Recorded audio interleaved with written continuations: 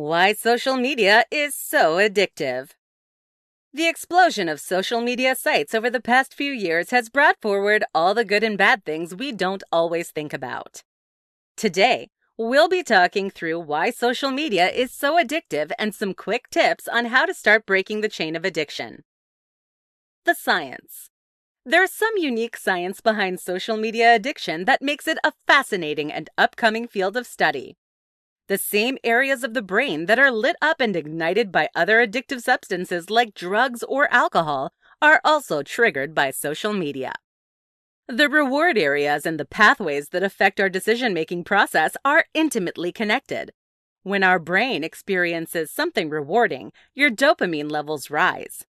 The brain soon starts to see this reward and good feeling being connected and seeks out that benefit more frequently.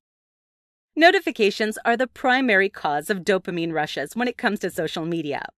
The satisfying chime or ding that happens when your friend drops a like or a follow causes the same reaction as taking a hit of an addictive drug.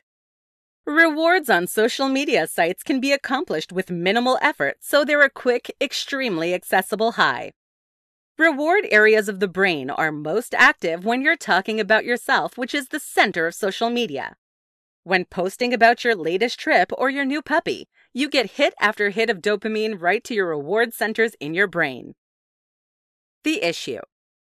All of this science behind this addiction can be scary until you start to think and compare your Instagram habit with someone struggling with drugs or alcohol.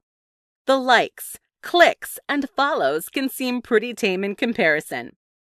The issue comes when you start to see these social media sites as a crucial coping mechanism. Turning to social media to relieve stress, loneliness, or depression can end up feeding the habit rather than helping the issue dissipate. Since these online relationships and friendships, likes and follows become more important than what's happening in everyday life, relationships, responsibilities, and your physical health can quickly deteriorate. There are several ways that you can tell you or someone you love is dealing with a social media addiction. First, you or your loved ones may spend a lot of time thinking or planning to use social media. This can be anything from planning posts to creating scenarios where they'll be lauded online. An increase in wanting to use social media is an escalation of the problem and will quickly interfere with everyday life. If you're using social media and online sites to forget about personal problems, you may be addicted to the sites themselves. Anytime you've come to recognize that your social media habits are out of control and tried to reduce them without any success, you're most likely struggling with the issue. When any of these situations can be applied to you or your loved one, you may be developing a social media addiction. The solution. One of the simplest and most effective ways to begin dealing with a social media addiction is to take a digital detox.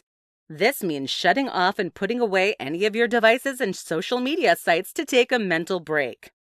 You'll also want to continue this and create new habits where you leave your screens off during certain parts of the day or certain activities. This downtime gives you the chance to rework the paths and networks of your brain so that you can have healthier interactions in the real world.